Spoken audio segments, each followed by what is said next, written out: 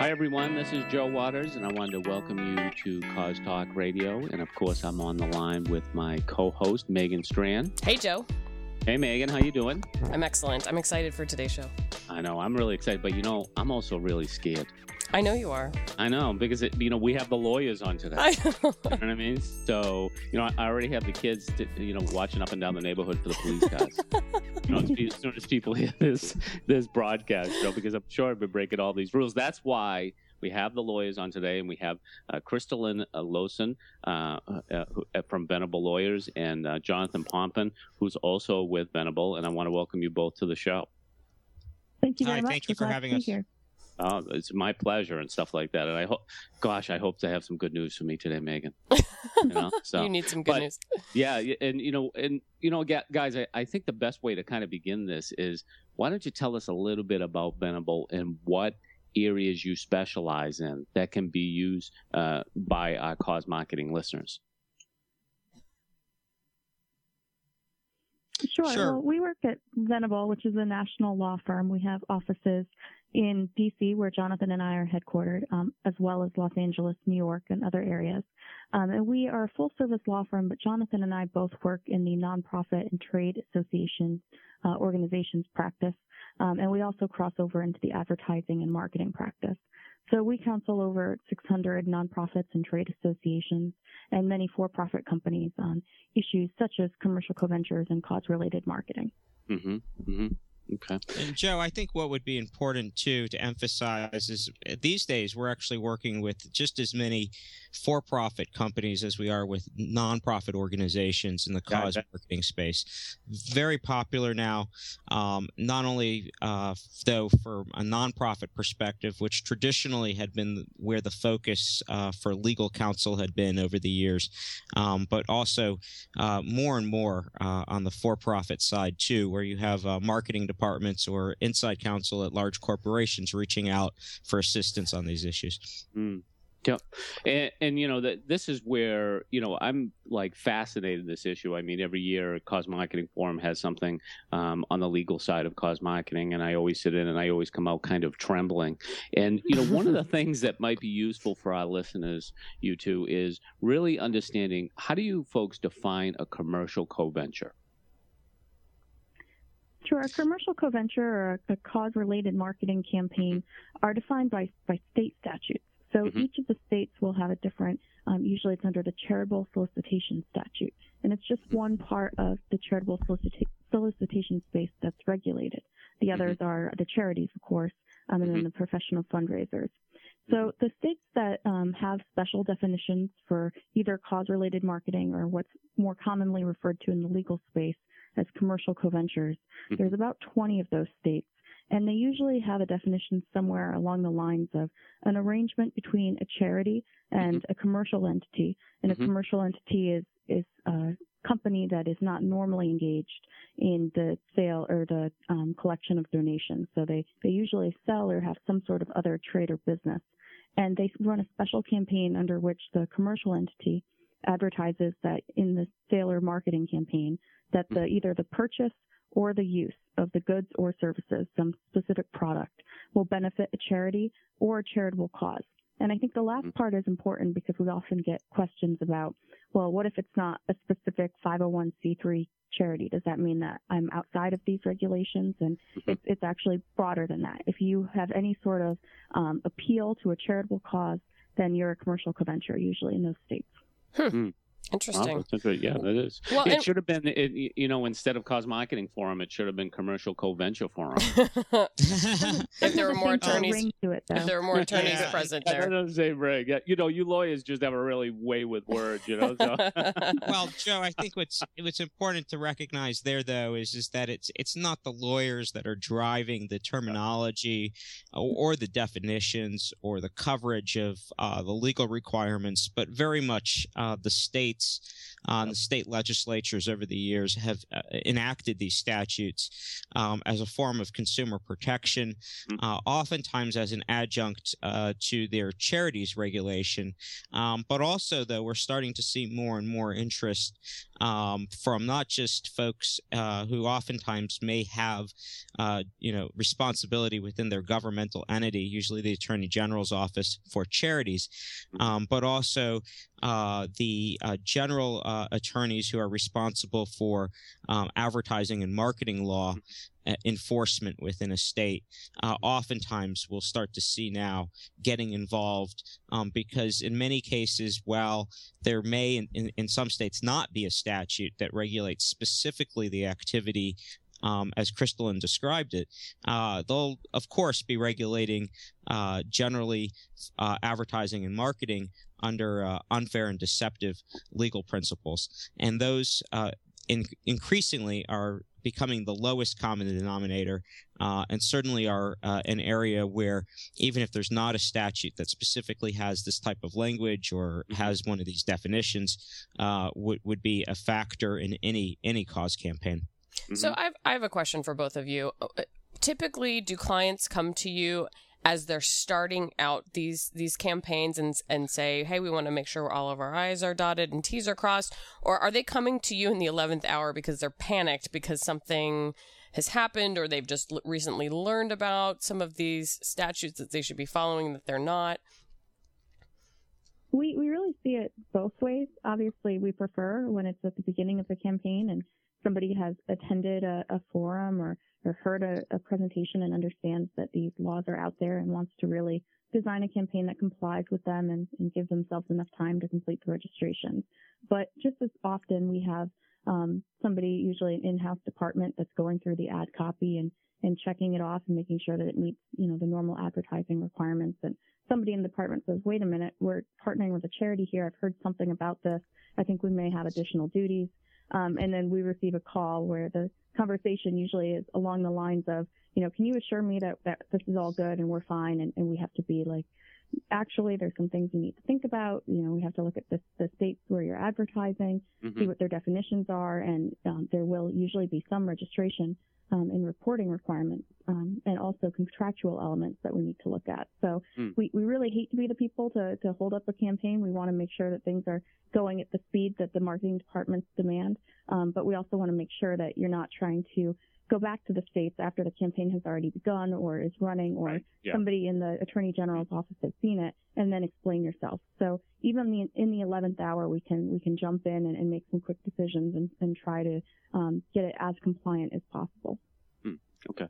Crystal and Jonathan, one of the things I'm interested in, especially with the law and cause marketing, is, most of the way that money is made in this country through cause marketing is through point of sale programs. And Megan and I define point of sale as generally pinup programs or register programs. They have a bunch of different names for them, but they generally involve some type of ask at the register. Would you like to donate $1 to help homeless kids? Would you like to donate $1 to save, the sea lions or something? You know what I mean? When it comes to the law and cause marketing and those types of programs, what do nonprofits and companies really need to be aware of? And I realize this varies on a state-by-state basis. Sure. Because the laws are so broad, and that's, probably a statement that you'll hear whenever you talk to an attorney, that states draft their languages purposely to encompass a lot of campaigns that are either going on now or might occur in the future. Because they're drafted so broadly, it is usually that case that would fall under a commercial co-venture campaign. But it really depends on how the states define the advertising that a portion or sale of a product or service. Because if it's just a straight donation, if there's no purchase involved, it's not the same inducement there to the consumer to have them buy a product that would benefit a company. So in some cases, states have specific laws that look at either container donations. So you see those by the register. Coin canisters. Right. They'll have a name of the charity, and there are specific states that have disclosure requirements. what the size the font needs to be, what the actual sticker on there has to say. Does it have to give the charities? So it really does vary state by state. I mean, you really do have to look at your state law. Crystalline and Jonathan, though, one of the things I want to ask you about with those campaigns, something that surprised me and something I've learned in the past, and maybe there is some commonality in this with states that you could talk about, is one of the things I've learned along the way is that a nonprofit shouldn't promote its relationship, its partnership with a company, because there is some type of conflict there. So, for example, if I was doing a pinup program or a register program or coin canister program, if I was on my Facebook page or promoting on my blog, which was associated with my nonprofit, that folks should go into these stores and support this program, people have told me in the past that's a no-no. Do you agree with that? That actually has to do not with the state-by-state laws, but it's a federal tax implication. Not to get too far down the legal road, but just to give you a little bit of an overview, when a charity has tax-exempt status, the exemption is on the income received that's related to their exempt purpose, their charitable purpose, and their mission. If they're receiving income from services that are not part of or reasonably related to their charitable purpose, for example, if they're selling T-shirts is the common example that we use, then that income could be subject to what's called UBIT, and that's unrelated business income tax. And so in that situation, if you're promoting a company's products, even if you're saying support this company because a portion of the sale will go to us. So you're really saying help the charity. But in some instances, that could be seen as providing advertising services. And in that instance, the income could be subject to taxation from the federal tax level, depending on there's a threshold level and the amount of services that you're providing. So that's where that issue comes up. And we do a lot of advising in this area for charities and trade associations, and we can take a look at what the exact service is and put a valuation on that. But that's usually what the issue is when people think that there's a conflict there. And that kind of brings up a whole other issue about social media and some of these digital programs that we're starting to see with increasing commonality in the marketplace. So are there specific legal considerations in some of these digital campaigns? Do you have any examples, maybe generically, of campaigns that might have some specific legal ramifications that people might not consider, or that just don't, that they are okay not worrying from a legal perspective? I think that's a very good question, Megan. And the answer is certainly anytime you're dealing with a social media campaign, or, frankly, any kind of campaign that is in a particular format, whether that, of course, be coin canisters, as we just discussed, or, online using, Twitter or Facebook or whatever it might be. Down the road, every one of those types of format issues may raise very specific legal requirements, either because of a state requirement or, in the case of some of these software social media interfaces, the terms and conditions of use for those platforms. So, for instance, Twitter and Facebook have their own rules that users have to abide by, and those rules apply, across the board to all users, as well as in some cases some very specialized requirements if you're a commercial organization using those services. Just to give an example for Facebook, under their terms of use, you have to use a Facebook platform. You can't promote the campaign directly on the Facebook site itself. And so we advise clients to take a look, when you click through and you go to the page with all the legal terms, just to kind of get an idea. They're written pretty easily so that you can understand what you're supposed to do and what you can't do. But by using their service, you're agreeing to those terms. So that's where you want to look. And then also, we get a lot of questions about how the social media platform changes the way that you view it as either a commercial co-venture or a charitable solicitation. And it's really pretty much the same elements. It's just applying the law to a new platform. And sometimes we see examples, just because you're talking about a charity, and you're using social media, doesn't necessarily mean that it's a commercial co-venture or a cause-related marketing program. If there's no product or service being advertised, if you're saying, give us, hit the like button and we'll donate $1, that's not necessarily something that the consumer is receiving a good or a service for. So in some instances, the states wouldn't view that action as a cause-related marketing program or a commercial co-venture. Interesting. Yeah. I don't know. Joe and I go round and round. We could probably go round and round all day long about different language that's used in cause campaigns that is not ideal in our experience, but I'm sure you look at some of these campaigns differently from a legal perspective. What are some of the things that each of you see in the marketplace that just make you cringe from a legal perspective, that you see happening all the time or you see happening frequently, that is not within legal compliance, whether it's how they're stating something or a type of campaign they've put together? Can you give us an example? Maybe each of you? Megan, I think one of the most commonly sort of cringeworthy items that we'll see is when folks will come to us and actually misdiagnose.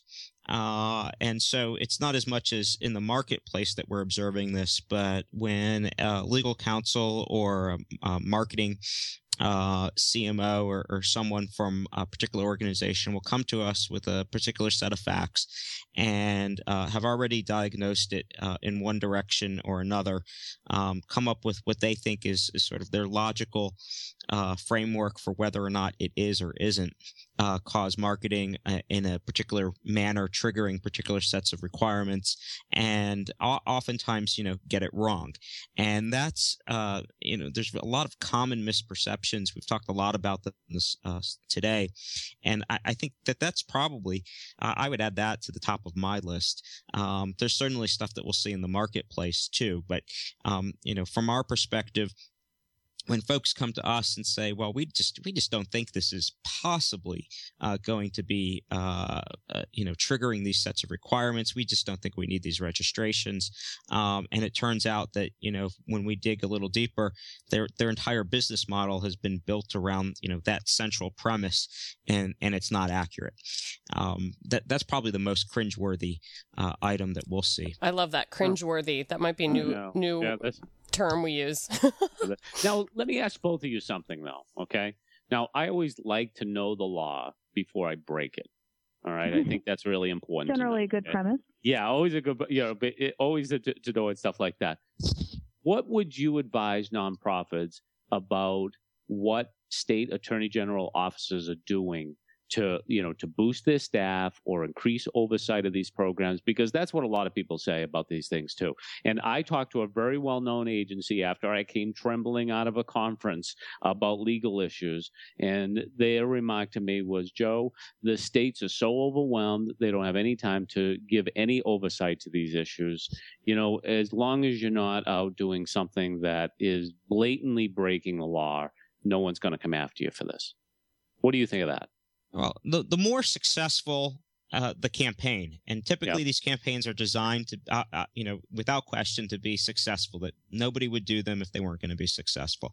Right. The more eyeballs, the more ubiquitous the campaign is. Mm-hmm. Certainly, the higher the stakes are for scrutiny. If there's an I that's not dotted or a T that's not crossed, right. We'll frequently see that. Mm-hmm. And in some cases, some of the firsthand examples that we would have are ones where folks have called, the day or two before a launch or the day or two after a launch of a campaign and said, hey, look, we've gotten a phone call from X state. What do we do now? And that is typically driven, in most cases, because the campaign has been extremely successful and perhaps more successful than those who are running it perceived it was going to be from the start. And Jonathan, I think this is the problem too, where a lot of attention is given to pink and cancer campaigns because they are so ubiquitous in the marketplace, and they are very successful. And these are the ones it seems like are most scrutinized too. These are the ones, at least in Massachusetts, and even some of the ones I've seen in New York, that's what really hits the radar screen. No question. That's where a lot of the state AG inquiries have been. We've worked with a number of clients in that regard. Oftentimes these inquiries are non-public. Some of them have made the press, and there's been a lot written on that. And in some cases, it's just feeding itself. But again, it all starts with a campaign, and at some point, that campaign, usually has just absolutely blown through the roof in terms of its level of ubiquitous. And as a result of that, these campaigns are somewhat unavoidable, and therefore so is the scrutiny. There's no question, though. States are pressed for resources, but at the same time, they're also looking for revenue and to make examples. So sometimes those examples are going to be small players, big fish in a small pond, but sometimes they're also big fish in a big pond. Yep. This is Crystal, and I attended a presentation recently with some state regulators who were talking specifically about the social media space. And I think this relates to our last point that we were talking about, is with the rise of social media, it's just so much easier to see the campaigns that are going on, because the whole point of the campaign is to reach as many people as possible. And some of those people that you're going to be reaching are the state regulators.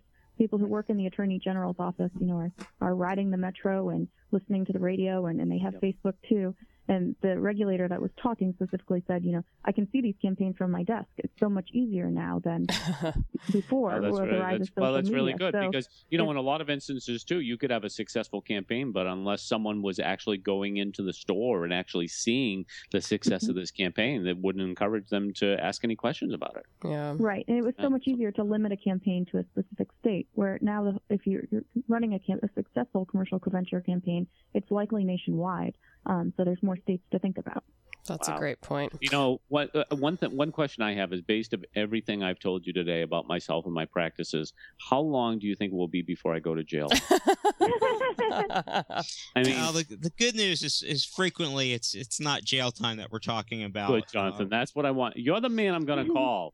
Okay, because those are like famous last words. This is like the Sandusky trial. Don't worry, you're not going to jail. And then I'll get like 450 years or something. Megan, will you make me a cake with a file in it? I will. I'd be happy to, Joe.